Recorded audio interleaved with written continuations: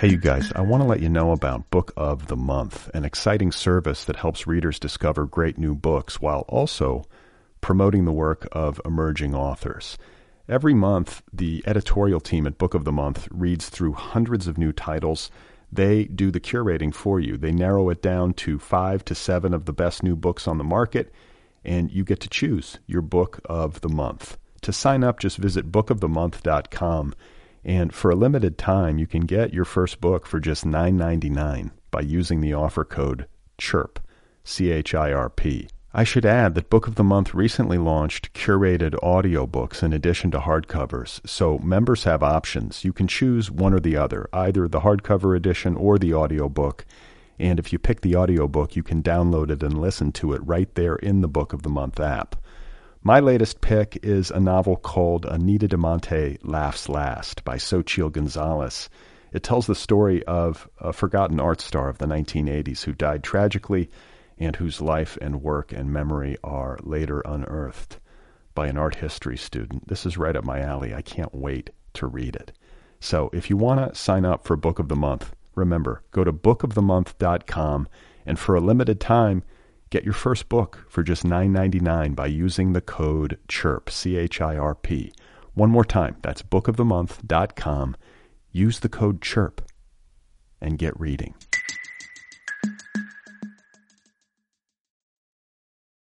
This episode of Other People is brought to you by Audible, the world's leading provider of digital audiobooks. Over at audible.com, there are hundreds of thousands of titles to choose from in a tremendous variety of genres, and you can play them on just about any digital listening device in your possession, whether it's your iPhone, your Kindle, your Android, whatever you happen to have. And here's the deal, everybody. Right now, for listeners of this program, Audible is offering a free audiobook download with a free 30-day trial. That's right, it's now a 30-day free trial. That's twice as long as the old free trial. Go get some classics of world literature like Anna Karenina by Leo Tolstoy or Crime and Punishment by Dostoevsky, or how about Dante's Divine Comedy? Any one of these titles can be yours free of charge. And if you do this, if you go get the freebie, it helps the program. I get a little kickback.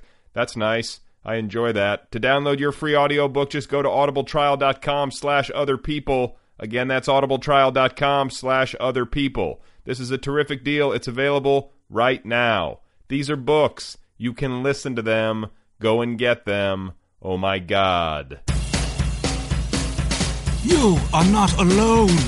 You have found other people. You and I have a friend in common. Every stupid thing that a writer could do, I've done. I think it's really beautiful. Jesus, dude, what a struggle, you know? It was incredible. You know, it's like your head exploded seeing what was really there. And now here's your host, Brad Listy. Just one person at just one time. Right. All right, you guys, here we go again. This is it. This is Other People. This is uncensored. This is hopefully going to go viral. Thank you for being here. Thank you for wearing your headphones. Thank you for listening to this while driving. Are you driving? Is that what's happening? Are you walking? Are you on a Segway? I always imagine my listeners in motion for whatever reason.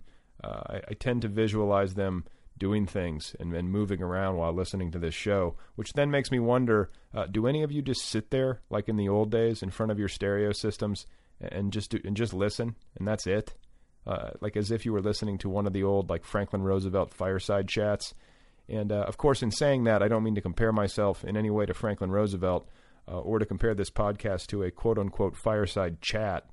What I'm saying is it was a different time. And I suspect that my show, more often than not, is probably part of a multitasking situation, as just about everything is in the modern world. It sort of seems quaint and almost freakish to imagine human beings sitting Indian style in front of a radio or a stereo speaker and doing nothing but listening. Because nowadays people don't even watch television without simultaneously surfing the web, which when you stop for a moment and ponder that seems somewhat extreme. But back in the old days, back when books were still at or near the center of the culture and radio was ascendant or one of the dominant entertainment mediums, if not the dominant entertainment medium, not only did people sit and listen to their radios, they actually looked at their radios while they were listening. And we've all seen those pictures of like a whole family sitting around the radio watching the radio. And so I guess what I'm saying is I wonder if that ever happens anymore. And I wonder, do any of you guys ever listen to this show while sitting completely still and possibly Indian style while looking directly at your stereo or your iPod? Anyway, I've got some mail here. I haven't read any mail in a while, and I figured I would read some because I've been getting a lot of mail lately. I got a lot of nice notes this past week after the interview went up over at the New York Daily News. So that was nice, and that will hopefully help to get the word out about the program a little bit. Thank you to Sarah Langs over at the New York Daily News for talking to me, and thank you, everybody who sent me emails. Thank you for that. I appreciate the good wishes. So before we get rolling with today's program, I thought I would read you one of the nicer messages that I got recently. It came to me via email from the East Coast. So here goes. Hi, Brad. I'm a huge fan. Listening to the podcast always makes me feel good. Just so you have an idea of who your audience is, I'm 67 years old, and my 31-year-old son, or one of his friends, I'm not sure, turned me on to you. I was born and raised in New York City, spent 25 years in Los Angeles, married to a television writer and producer with several novels in print, and I retired to a dirt road in the middle of the New Hampshire woods. I only read nonfiction, which may explain the divorce. Bottom line, I relate to the writer's angst stuff and the LA stuff and your ironically detached sense of humor, and I thank you for doing this. A big virtual hug, Donna. So thanks, Donna. That is awfully sweet. That makes me feel good to read that, and I can't tell you how much I appreciate the kindness and how much I appreciate you listening. I really do. My guest today is Lidia Yuknavitch. Very excited to have her here on the program. It's a big thrill. She has written several books, one of which is called The Chronology of Water, a terrific memoir that came out a couple of years ago from Hawthorne Books to great acclaim. She has written some very fine short story collections as well, and now she has a novel out. It is called Dora, a Head Case, and it too is available from the fine people at Hawthorne Books. So what do you say? Let's get this thing going. Here I am talking to the wonderful Lidia Yuknavitch.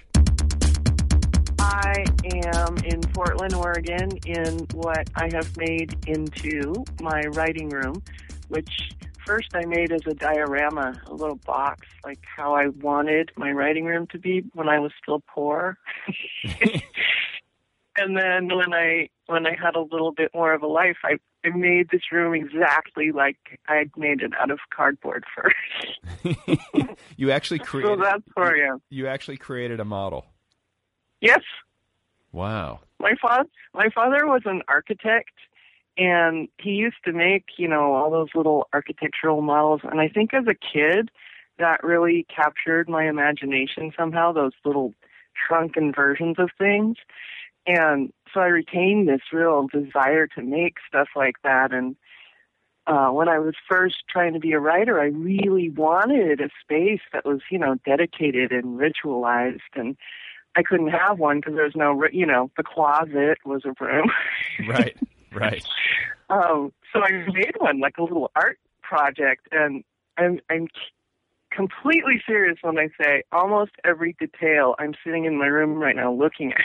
It's almost exactly the same. That's so interesting. And, I mean, just beyond like the familial, like this kind of like skill or interest that was sort of passed along to you, what immediately comes to mind for me is the idea that like if you take the time and energy to actually plan and to kind of envision and actually create the thing and set that intention like that concretely, that somehow it has a stronger likelihood of manifesting. Does that make sense? Yeah. It's like if you build it, they will come. Right. It's more cool because I know what I was doing. I was trying to imagine something into being, It was something I really wanted, and I wanted to be a writer too, and you know how hard it is to just stand up and say, I'm a writer.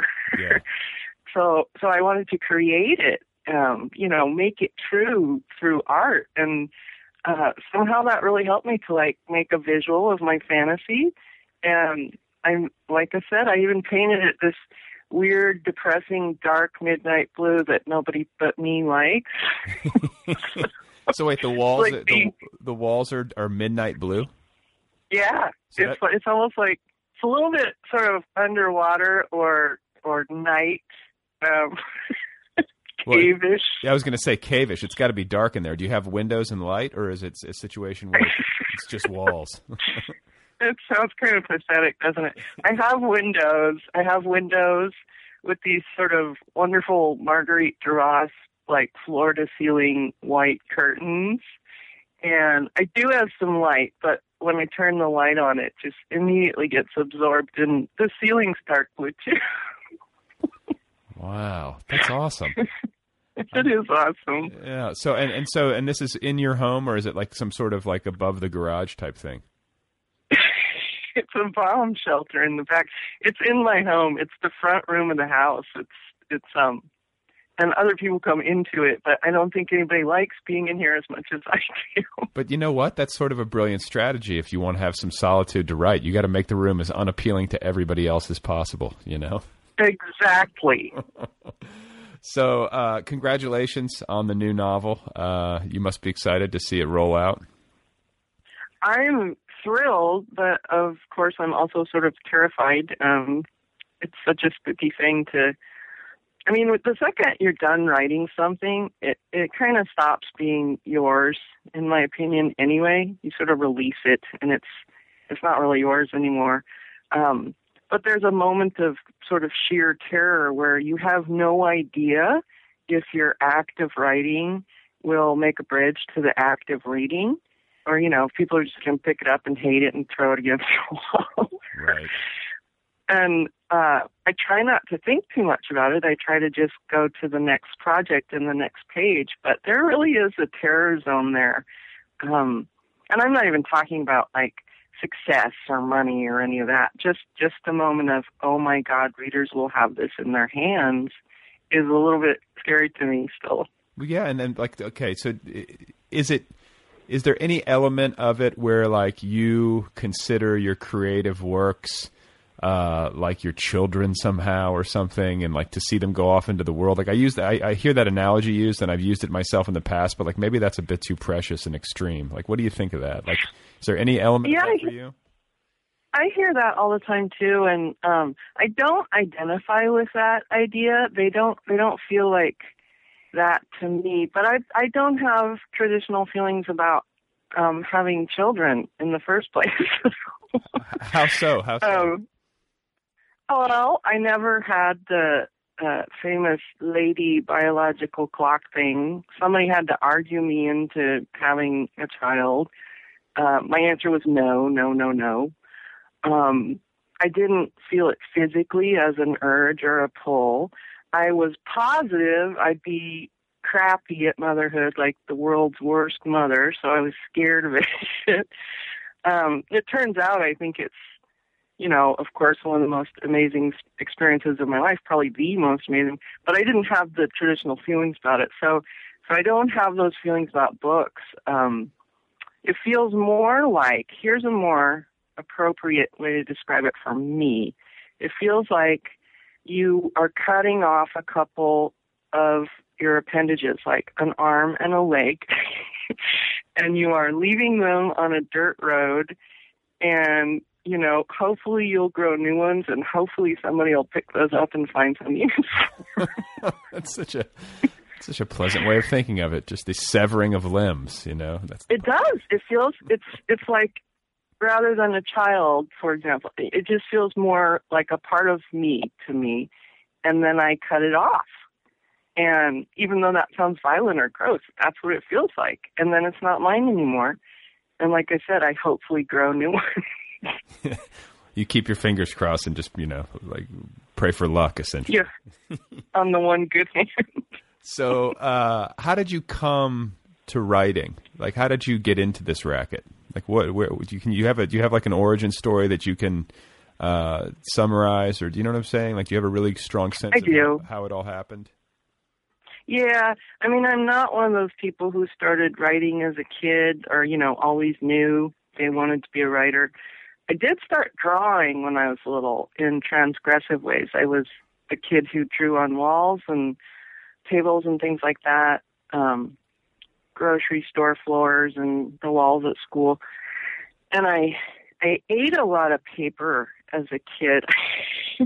there's actually a term for it. It's called pica, when kids eat non-nutritive stuff like dirt or rocks or sticks or paper. So I had that, but that was the closest I got to feeling like writerly things when I was a kid. So wait, can we rewind for a second? What do you call the thing where you eat inanimate objects? Really sad. It's called pica. It's a condition. All kids kind of experiment with eating paste or mud or something. Right. But I ate like kind of a lot of particularly paper and dirt. Someday I'm going to write more about this when I stop being embarrassed about it. And it was coming from, a little kid trauma place. But I also think it was kind of creative, to just reject what was around me and get some kind of satisfaction out of eating little pieces of paper. Right. But my sort of writerly self didn't get born until much later in my life. And I'll try not to make this sound too sad, but I had a really big sad thing happen when I was a young adult, and that was that my daughter died. And one of the reactions I had when I was kind of in the psychosis of grief was I filled up pages and pages and pages, kind of like Ted Kaczynski size writing, just really scary notebooks full of what I'm sure appeared to other people to look like gibberish. And it was kind of crazy writing because that's where I was and that's what I was feeling. But like 680 pages of this stuff. And when I kind of came out of my grief and started being able to function and be in the world again, it's like I couldn't stop it. It was like writing had started coming out of me.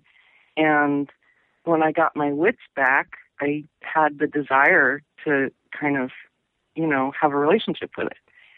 So it came out of a kind of scary, sad place. But after that, it's been, it's the only thing I'm good at. It's the thing that has saved me from fear and sadness. And, the idea of self-expression is part of the reason I'm still around. So even though it came from kind of a dark place, I know it's depressing, so sorry about that. But it kind of came from a dark place, but it's moved into pure creativity and transformation, and it's the power of keeping oneself alive. And now I'm starting to sound all magical and juju. That's not how I mean it. I mean it, in brutally honest terms. It brought my life back to me. Well, and I think that grief is often the point of origin for a lot of writers. I think that's common. I think so too. Yeah. That was definitely the case for me, and I think it was kind of like cumulative. It wasn't one huge instance necessarily that I could point to, but it was like, it was multiple deaths, and just considering that, and then I don't know what it is, like working against it in the only way that you know how. Right. What are you going to do? Especially when something as awful as what happened to you happens. It's like, what are you left with? You have a notebook, and makes perfect sense to me. Well, and I think a thing that artist people have in common. So the downside is we're often kind of outcast or a little bit alienated as people, but the upside is that we're often people who are capable of, going underwater in ways other people aren't as capable, and bringing something back, which is a story or a painting or a song or whatever. And, that's a helpful thing. That's for culture. We're helpful humans. Yeah, well, let's hope so, right? At our best, we are. But that's a nice. We're also creepy sometimes. Yeah, that can happen too. I'm trying to keep the percentages and tilted towards helpful.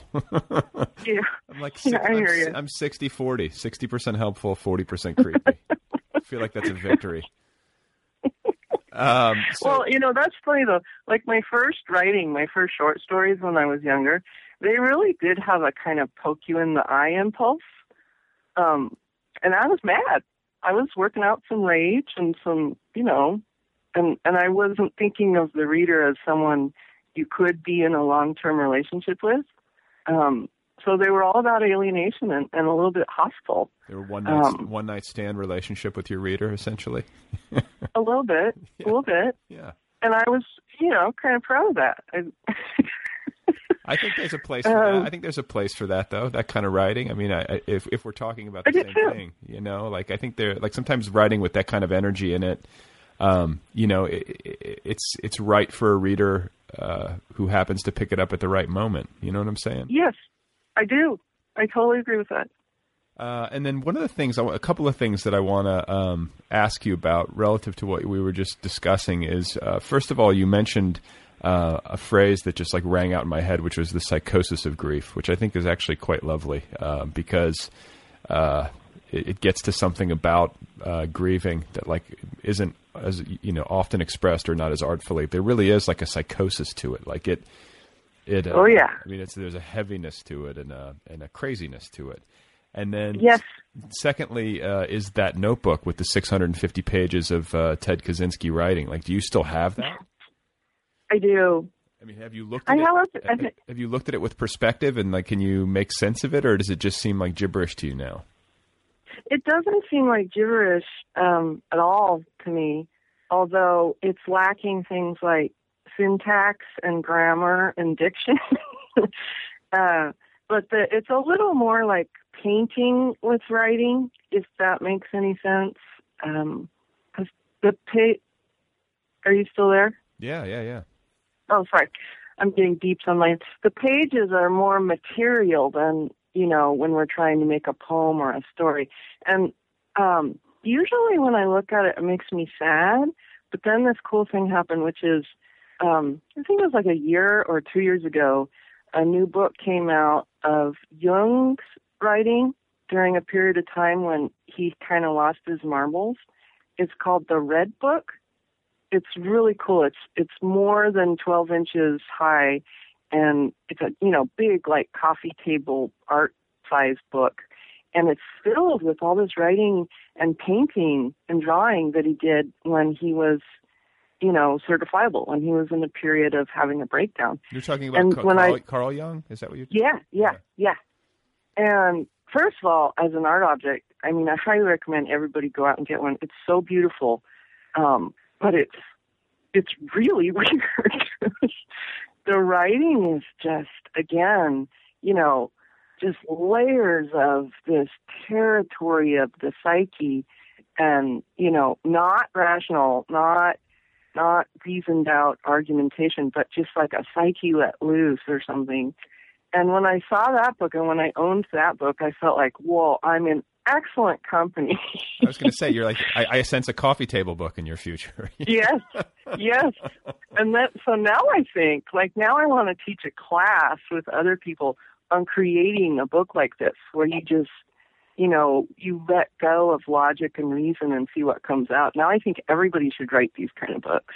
I mean, is it like, what is the reading experience like? I mean, is it something that you can actually sit down with for a long period of time, or is it something that like a coffee table book you sort of flip through? No, it's more reflective and super dense. Like if you were reading the Odyssey, or, it's kind of like that, or Joyce, big, thick tomes of very dense writing. And it's not gibberishy. It's just incredibly dense and layered, and you kind of have to leave your regular life and sort of go there to read stuff like this. And it's a little bit crazy, but it's a wonderful crazy. Right. It's the kind of book you read in a room with midnight blue walls. And Yeah. So I want to ask you about swimming, because I know that you're a swimmer, and I know that in the chronology of water, that's obviously figures into that book, and it's a big. You noticed that? Yeah, it's a big part. It's a big part of the cover. It's a big part of your life. Like, I've talked to writers on this program before who are runners. I don't know if I've talked to a swimmer before, but I'm assuming that the activity performs a similar function in terms of like. Obviously like maintaining good health or whatever, but also mood regulation And, yes. Sort of like it has like a kind of synergistic relationship with your creative life, and it's necessary. And I'm assuming that's the case, but I'd be interested to hear you talk about it. Yeah, I've talked to runners too, and they talk about, runner's high and the sort of zen place that running occupies in their life and how they need it in those ways, and but also addictions to running, that interests me too. It is a lot like that. I think one of the main differences with swimming, though, is this quality of being weightless in water. That's an important difference, because the only other time you feel that in your life is when you're in the womb or maybe in space, which I've never been to. But, this weird weightless quality where water is, surrounding your entire body. And it sort of tricks you for a little while there and puts you in this space of not quite human, more like fish or animal, and maybe more like where we came from or something. And I'm not meaning to make swimming sound all metaphysical, but there really is something specifically about the body and its weightlessness, and also that you could drown or float. That's always interested me, that it's both dangerous and, loving or caressing, and it could change in an instant, and that's a big deal to me.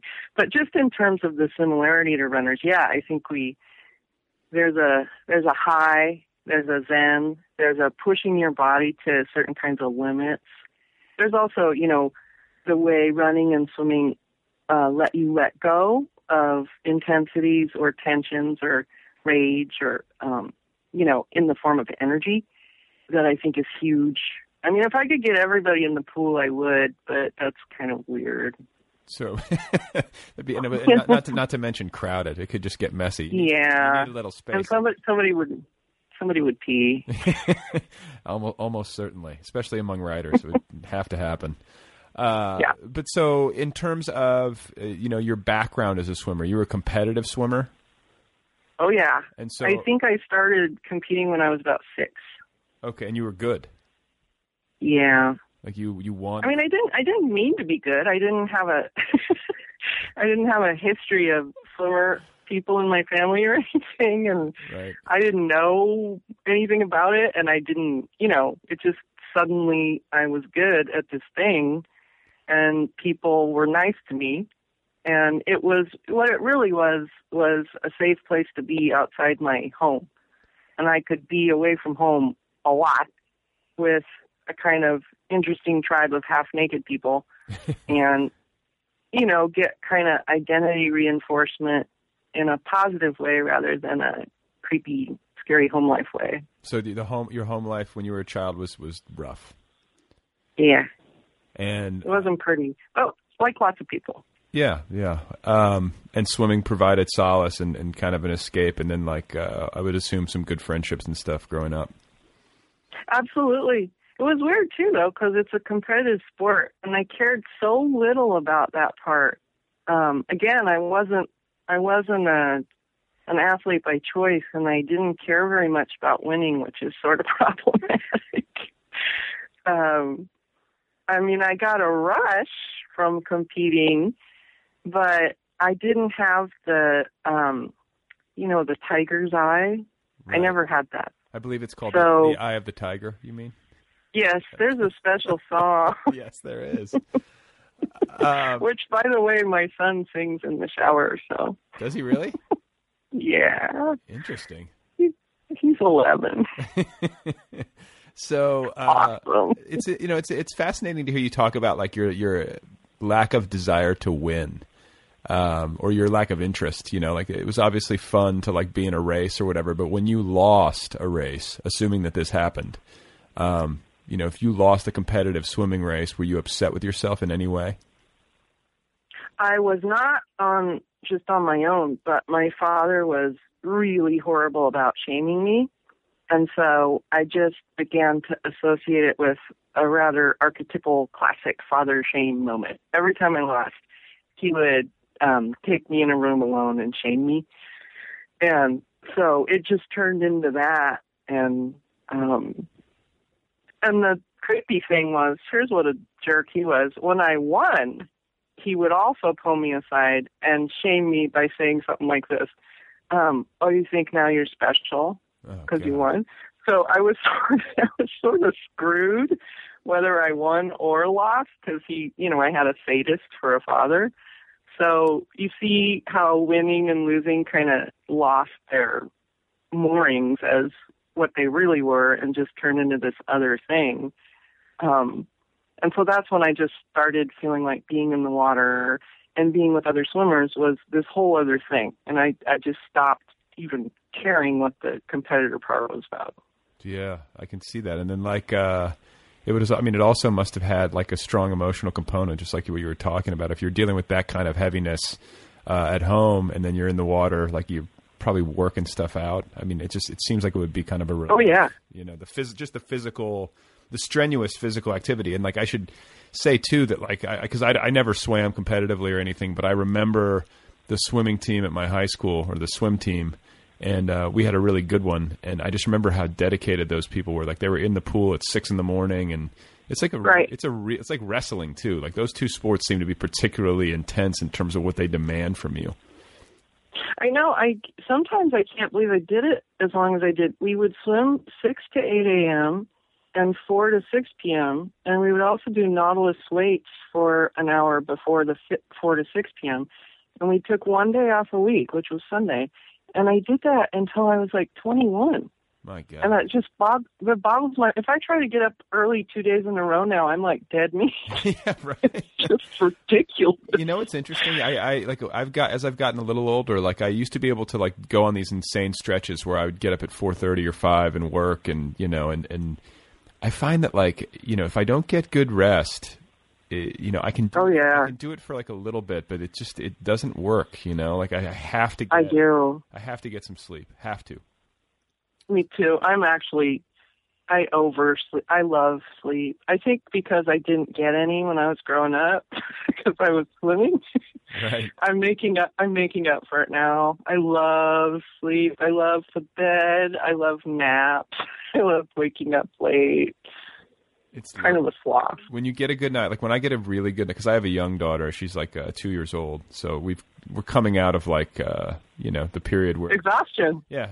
Like the kind of the cocoon of like exhaustion or whatever. And so now when I get and I'm not a good sleeper to begin with. Like I have some insomnia issues sometimes. So like when I get a good night of sleep, it's like the greatest victory ever. I love it.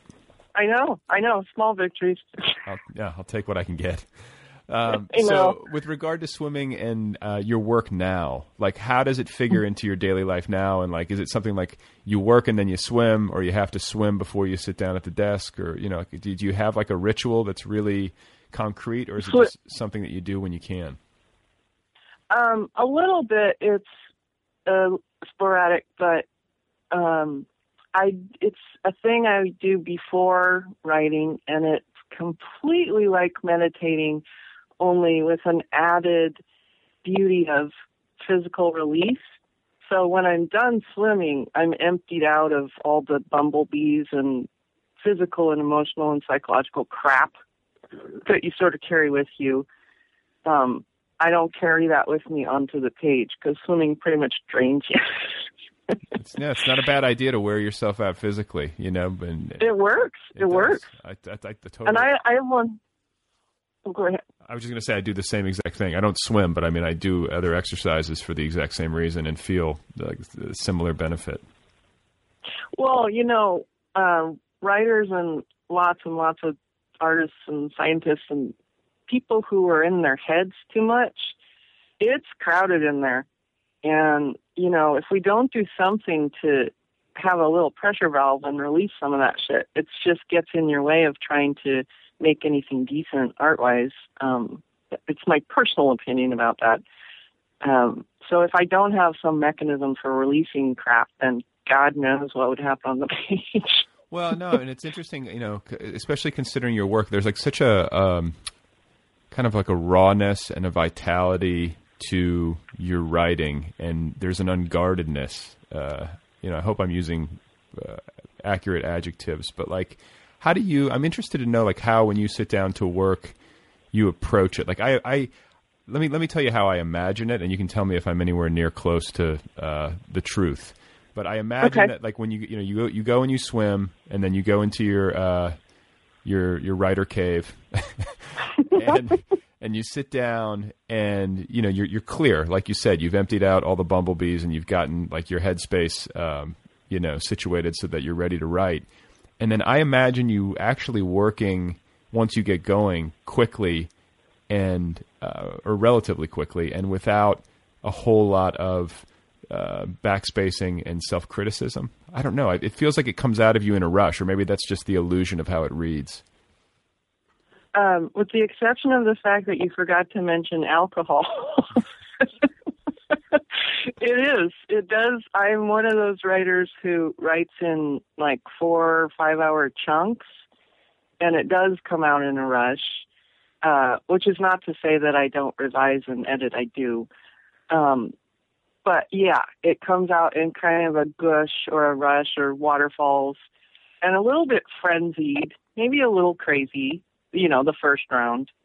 But I feel like that is such an important process move, like mode, because my killer is when I'm thinking too much, and it just kills the energy and momentum of what I'm trying to make. Because once I get the Lydia think too much brain going, it's like a hamster. It's horrible. It's, I rethink every sentence and every image, and I can't write like that. So I have to be kind of emptied out and all portals open and just, like a rush, like you said. It is like that. It is like that. It's also scary. It is. Like I mean, it's scary. Like to see what's coming out of you. Like, oh my God. Yeah. Yes. Actually, yes. Yes. I'll try to avoid scatological terms, but yes. Yeah. Well, no. But that's the thing, though. That makes sense to me. And then you have to be brave. There's some. I think brave is a word that a lot of people would probably use to describe your work as well. Like, you say a lot of things that people think and don't say, which I think is, close to a short definition of the function of a writer here. I think that's what you're supposed to be doing, but it's not easy to do. And I think there's a certain courage in your work in that regard. Like, you're willing to talk about things that are impolitic, or things that,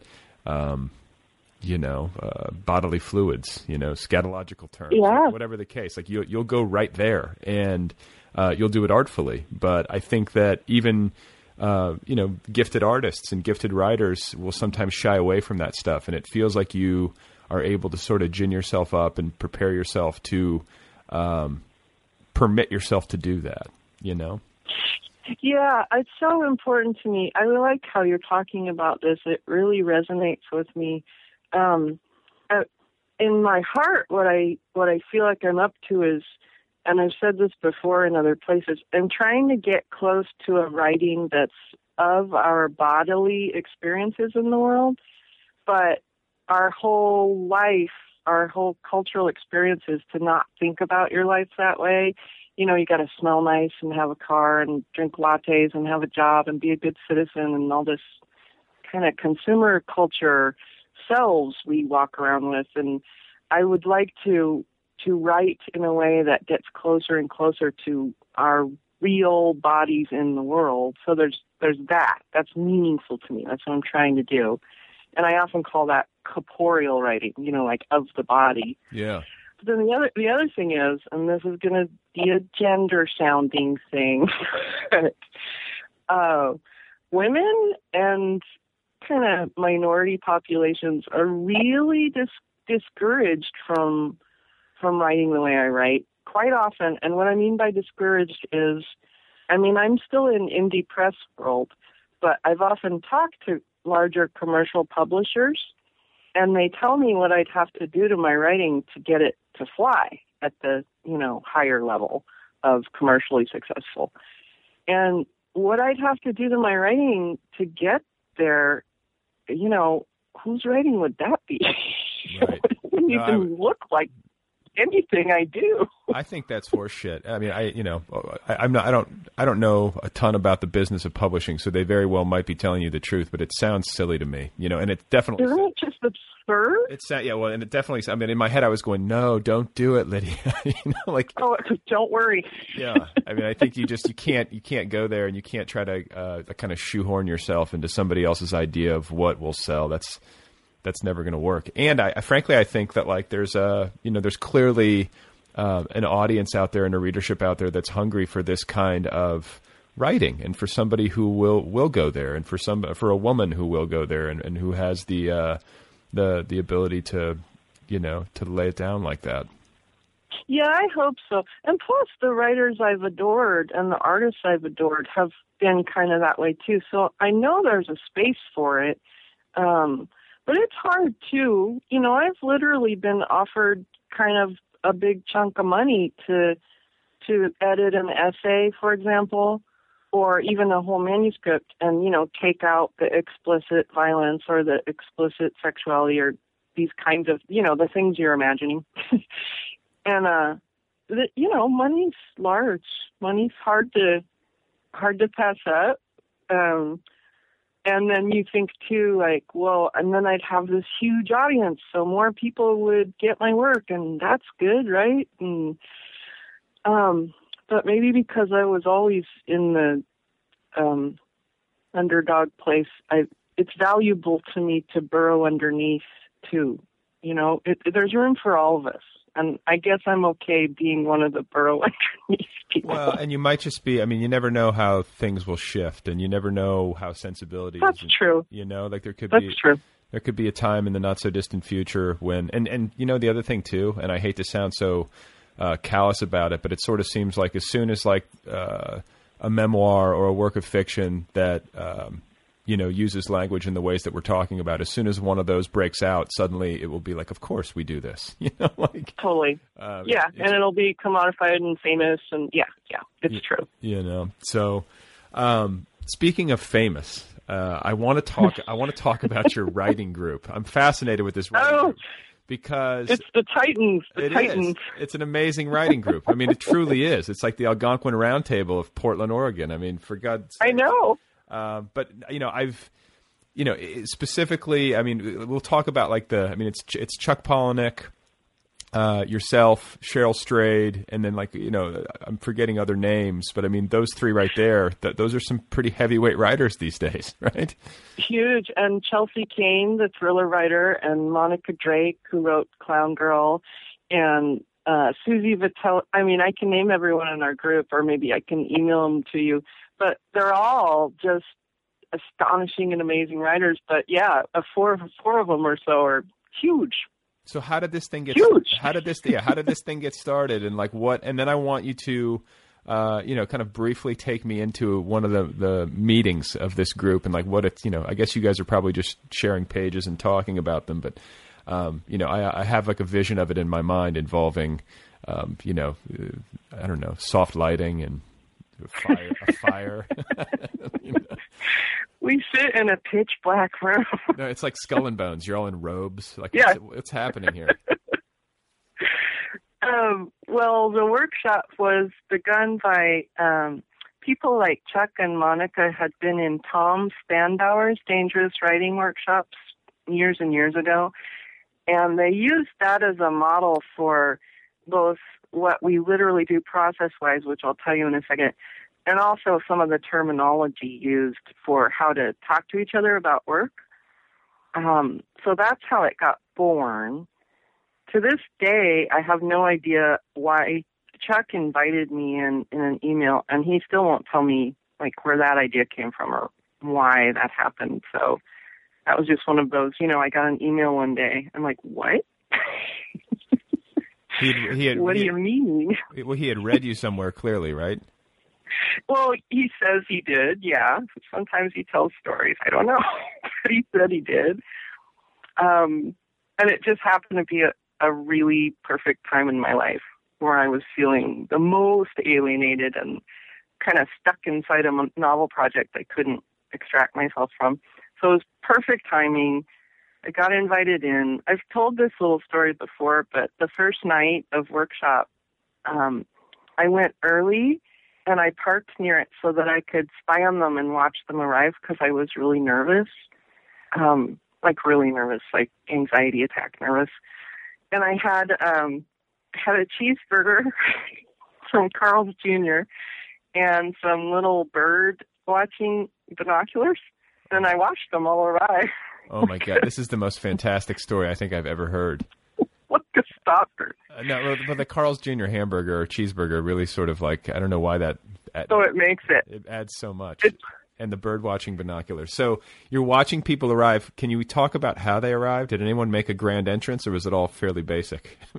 They were getting out of their cars and walking into this building where it was. I did notice, however, that they were extremely attractive, so that also concerned me. And several of them were really tall, so that concerned me as well. And then I managed to get Carl Jr.'s burger all over my chest. And Chuck had told them all that I had big tits. And so, like... Do you? So what I did, And so when I went in, I had this black coat on, and I had to button it all the way up to my chin because I'd spilled Carl's Jr. all over my rack. And I didn't take my coat off the whole time. And I remember wondering why everyone was staring at my chest, like trying to see. Like they want Chelsea, they're going to see the ketchup. They're going to see the ketchup stains. They're watching me. Oh, my God. And Chelsea's like, we were all trying to see if you had a big bitchin' rack, as I told us you did. I'm like, that's awesome. Wow. That's great. That is, why be nervous? Yeah, I was going to say, once you heard that, you knew everything was going to be okay. Yeah. But process-wise, about 4 or 5 people bring work a night, and we have time for about each person to bring in about 7 or so pages. And you pass your work out, and you read it right there, and you get your comments, verbal and written, right there. And then you give your work back. You give the work back to the author, so they always leave with their own work.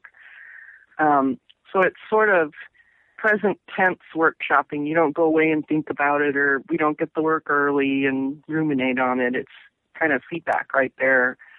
So that's what we do process-wise. But there are no robes.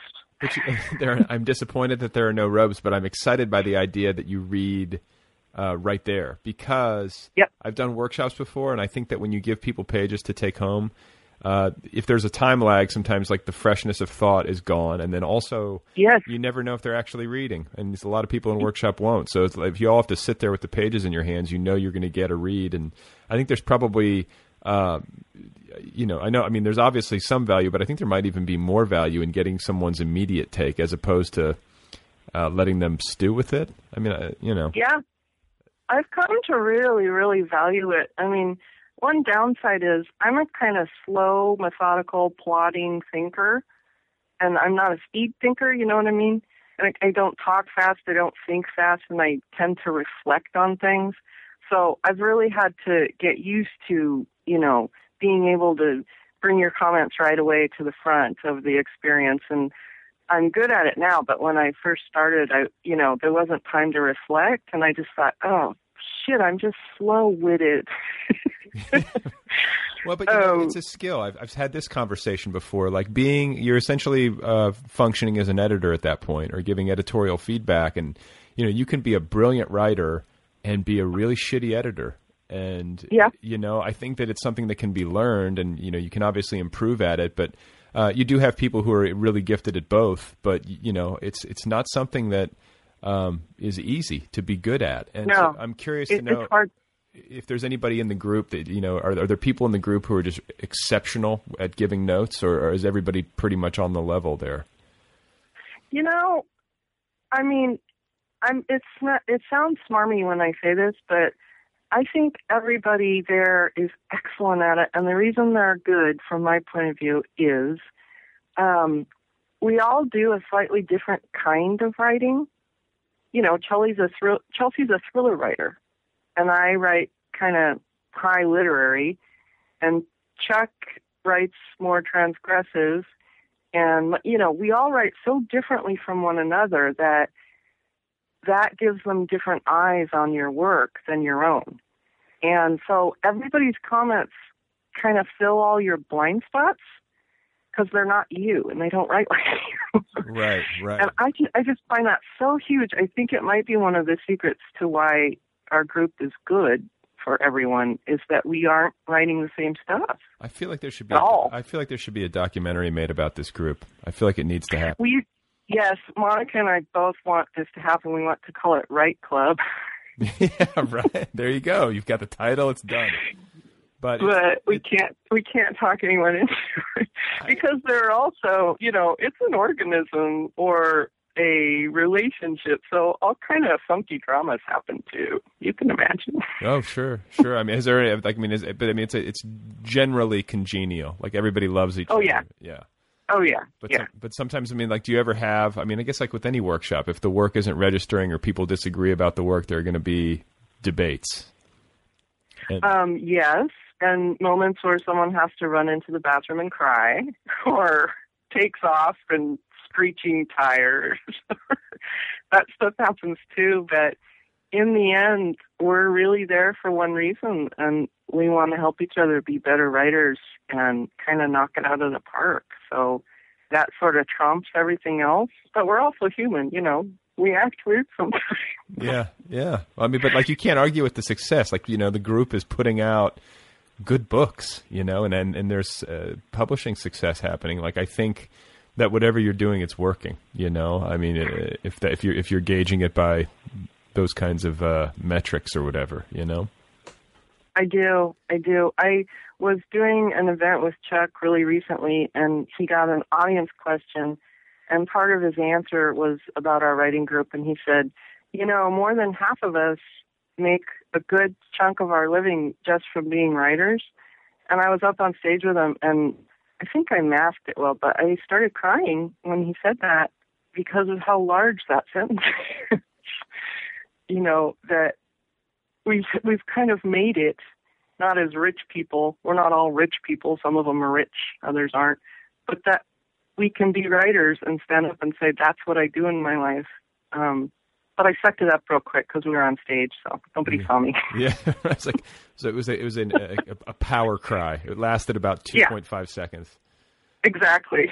But you know what? What you say though, that's an amazing thing, and just that alone, the mathematics of that, and the statistical unlikelihood of ever being able to say that, because it's so it's so difficult to make a living writing books. Yes, so every day. Yes, to have that many people in the same writing group having to have done that, I wonder if there's a writing group in the country or even the world that could say the same thing. I wonder, where else is that happening? I think there's something very unique. Yeah, I guess I think it is too. And I try really hard too to be a good citizen of the workshop and not fart or do anything terrible because I don't want to get kicked out. Right. You got to behave yourself. You got a good thing going here. I know. It's a good thing I'm on prescription medication. What kind of meds are we on here? Oh, I'll tell you later. Okay. Just the kind that make your day less jagged. Gotcha. And do you don't have or do have an effect on the writing? Do you know? Do you feel like that has any impact, or is it simply just regulatory and normalizing? It's regulatory. Everybody knows I'm on Vicodin because I have a scoliosis issue, and so I'm not Rush Limbaugh or anything. But I worried when I first started taking it that it would ruin my writing or make me too loopy or too aggressive or something. But really, it's all just sort of regulatory. And I'm 49, and if I need pharmaceutical help to make my days okay, so that I can sleep at night and write during the day, then it's okay with me if I do that the rest of my life. Yeah, if you're dealing with legitimate medical issues, I don't think there's. Yes, they are legitimate medical issues. There you go. I swear. So, have you lived in the Pacific Northwest your whole life? Is that your turf? On and off. I had parts of my life where I lived. I've actually lived quite a few places: Massachusetts and New York and Florida and Ohio and California and Texas and Washington, but I've always I grew up in the Northwest, and I've always come back, and cumulatively I've lived here the most number of years, so I guess it is, yeah. And at this point, you know, it does feel like it's in my body, the Northwest, and it feels like I don't want to live anywhere else, except we are exploring the possibility of a little bit of transcontinental, you know, part of a year here and part of a year there, because we recently took a trip to France, and it stole our hearts. It's pretty beautiful, huh? Oh, it's crazy. I can't even make words about it. It was so amazing. Where did you go? Like, are you thinking of like living part of the year in Paris, or are you thinking South France, or what? Like, what is it? Paris really got us. We'd both been there before, but all three of us went. My husband Andy and my son Miles and me.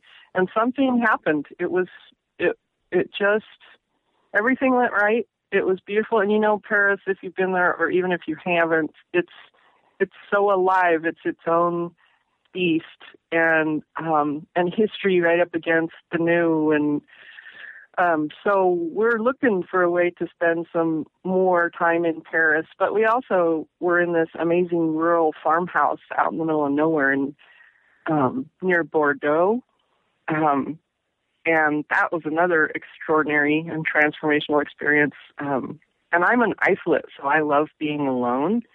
So I haven't been that blissed out in 20 years. You know. Right. Well, you were with you were with your family, though. Like, it wasn't like it was just you. Correct? I was with my family, but the farmhouse was large, so we're all three isolates, so we were often in different rooms, just really blissed out, and then we'd come together to eat or go canoeing or something. We were just out of our gore. It was like we stepped into a novel or a dream or something. And then we came back. And then you're like, shit, I'm back here. No, but no, it makes me. No, we love Portland. No, but you know, I get what you're driving at, and I think like it makes me envious just because I haven't gotten to travel in a long time. But it's so great to travel. Where even my wife and I always say, like, I go anywhere. Like I honestly would go just about anywhere, like excluding maybe. Yeah, just for the travel. Just for the travel, and just to see someplace new, and I find it so incredibly stimulating to be someplace where I don't speak the language, or where I don't know where I'm going, or where it's completely brand new, or, that can even be within the United States, but I especially enjoy it when it's a foreign country because, I don't know what it is. I don't know if I can properly articulate what it is. I mean, I'm sure it's a lot of the usual stuff, but I feel like, or one of the things that I've said before is that you can learn so much in such a compressed amount of time via one of those experiences. And and not in like a really explicit way necessarily either. It's fully experiential, and you just come back feeling full or something, Yes, that's exactly it. And this too, I think, and yes, it's any travel. Your selfhood is instantly disassembled, and you have to reassemble it really fast with new shit. Like new language, new geography, new place, new people, like new food, new everything. And it's like, snakes shed skins. It allows you that possibility to kind of reform yourself quickly and potently. And like you said, you feel full. And we had waited a long time to travel because my son was little. And we kept thinking, well, we don't want to, have that experience of dragging your kid around like a dog, whining and peeing and complaining everywhere. So we waited till he was 11. And by the way, I highly recommend that. He was the perfect age. So we hadn't been anywhere for like more than a decade. And 2 days into it, I was like, my God, we have to travel more often. I forgot. No, yeah. And you know what? Like whenever my wife and I go somewhere, like the first day that we're there, especially again, if it's overseas somewhere, the first day that we're there, we spend almost the entire time thinking like, how can we live here? Like I could, we can get a bike. Instantly. This is the neighborhood. I know. I could see us in one of these apartments in Amsterdam, and it's very narrow, and that's perfect. I know. You must change your life now. Right. And even my son, Miles, was, partway into the trip, he looks at us and he goes, why haven't you people taken me traveling before? This is awesome. What's wrong with you? I'm like, oh, sorry. Oops. Well, now you have something to now you can make up for it by trying to go spend half the year out there or the summers out there or something. On it. That would be so cool. I would be very jealous. I know. I would be We're trying. I would be obsessed with your Facebook wall if that happens. I would be looking at all your photos with bitter envy. We are busily plotting how to reroute our meager finances. There's got to be a way. We can just not eat for a couple months. Well, the thing is that, without, it's not really necessary to get too specific, but if it were like for a summer, for example, like you can, if you could rent out your place at home and then you can get over there and find rent, I think we could do it. That's the thing. I think that like the logistics of it and just like the, kind of like the brashness of taking that step is what stops people. But like the truth is that once you're over there and you're doing it, it's not that hard, Like no, it isn't. You can. It's just it isn't. The hardest part is buying the plane ticket. I do know that, and once you travel again, you realize it was never hard. It's just a failure of our imaginations. We get stuck in our little rut lives, and we forget. But yeah, we're working on it. Trust me, it's not a joke. We're really working on it. That's a fun thing to work on too. Looking at places and plotting adventures. Like that's what life is for, I think, or largely. I love it. And it also reminds you that like your whole life's kind of like a novel, and you really do get to make chapters up. So that's cool. Yeah. So make a good one. Yeah. Yeah, don't make a sucky chapter. Yeah, don't write a shitty novel, for God's sakes. What's the point of that? So what is your plan? Like you have like a book tour happening, and are you doing any traveling for the rollout of Dora, or is it... Yeah, I'm just starting to set up some kind of minor travel. I'm not sure how much those events contribute to. I don't know what I think of book tours lately. I've been thinking a lot about them. But yeah, I have some kind of closer to home events and some online things and some fear, like I told you. Some what? But really, some fear? Huh? Yeah, fear. Like I said, fear about the reception, or the severed limbs on the road. Yeah, severed limbs on the road. But what always saves me is, I'm already in the next project. So I was going to ask that. Like, you're already working on the next thing. Yeah, I think that's how we can save ourselves, is to just, you wrote one, now move on. So, okay. So that, like, when you finish a project, the day you finished Dora, you slide away from the desk and you say, okay, that's it. You send it off to your editor or your agent or whatever the case may be. The next morning, do you wake up and work, or do you carve out any time explicitly for publicity or for, self-marketing or whatever you need to do to push the book out into the world? I think it's kind of naive to think you wouldn't have to carve out something along the lines of 3 to 6 months of, particularly for indie authors, in that we have to do so much of our own legwork.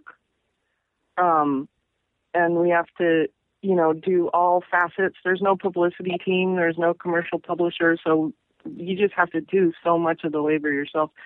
So yeah, I sort of carve out 3 to 6 months of bust your ass trying to pimp your ride, which I did for Cal. For Cal, I did it for a year because I was so afraid no one would read it. I thought, just stay out there, lady. Stay out there. Or they're going to forget who you are. Well, that's the thing, though, is that like, you say you carve out that time, but like I found in my own experience, it's hard to know when to stop and to stop doing I know. it. Like it's like, because especially I do. You want to keep pushing. You don't want to leave anything to chance, and you want to fight for your book. Like that's a very natural and I think healthy thing. But like at some point, you don't want to gross people out either. Yeah, I mean, like every time you're posting a link or whatever it is you're doing or emailing friends, it's like at some point it feels like overkill. Yeah. So, and I think I'm learning more about that. And I think this round I'm more sensitive to that. For example, with Cal, it was the first time I actually had any readers. So I got really excited. I was going to say, it's an astonishing experience. I know. It's like, oh my God, they exist. And I like how you you're referring to the color of water. I like how you call it cow. That's sort of charming. Yeah. It's even more charming than you think. It was Gertrude Stein's euphemism for having sex. So. Really? Yeah. It's like was it an acronym? Yeah. I'm trying to think of what it would stand for. Is this something we should have my listeners look up on their own? Or they should look up. It's a little adventure. Okay, yeah. So so you're going to be doing your basic 3 to 6 months of time. You're going to do some readings, and then you're already at work on the next thing. Can you tell us what that is, or give us a hint? I can. It's I can tell you this. It's based on it's loosely based on a Joan of Arc story.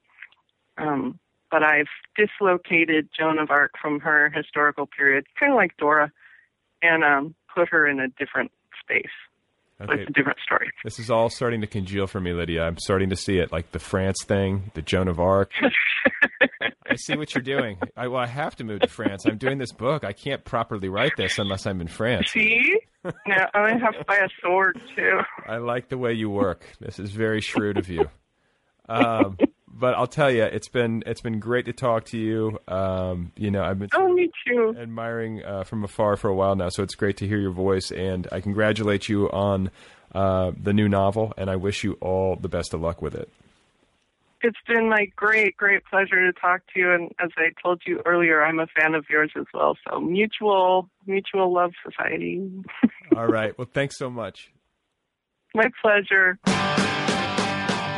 Okay, folks, there you have it. That is Lydia Yugnovich. Go get her books. Go get her novel. It is called Dora, A Head Case. It is available now from Hawthorne Books. You can find Lydia on the web at lydiayuknovich.net. She's also on the Facebook. This program has a website. It's otherpeoplepod.com. It has a Twitter feed at otherpeoplepod. I have a Twitter feed at Brad Listy. If you want to read my tweets, the show has a Facebook presence, and if you want to email me, the address is letters@otherpeoplepod.com. Thank you to Kill Rock Stars, as usual, for all the great music. Be sure to check out killrockstars.com.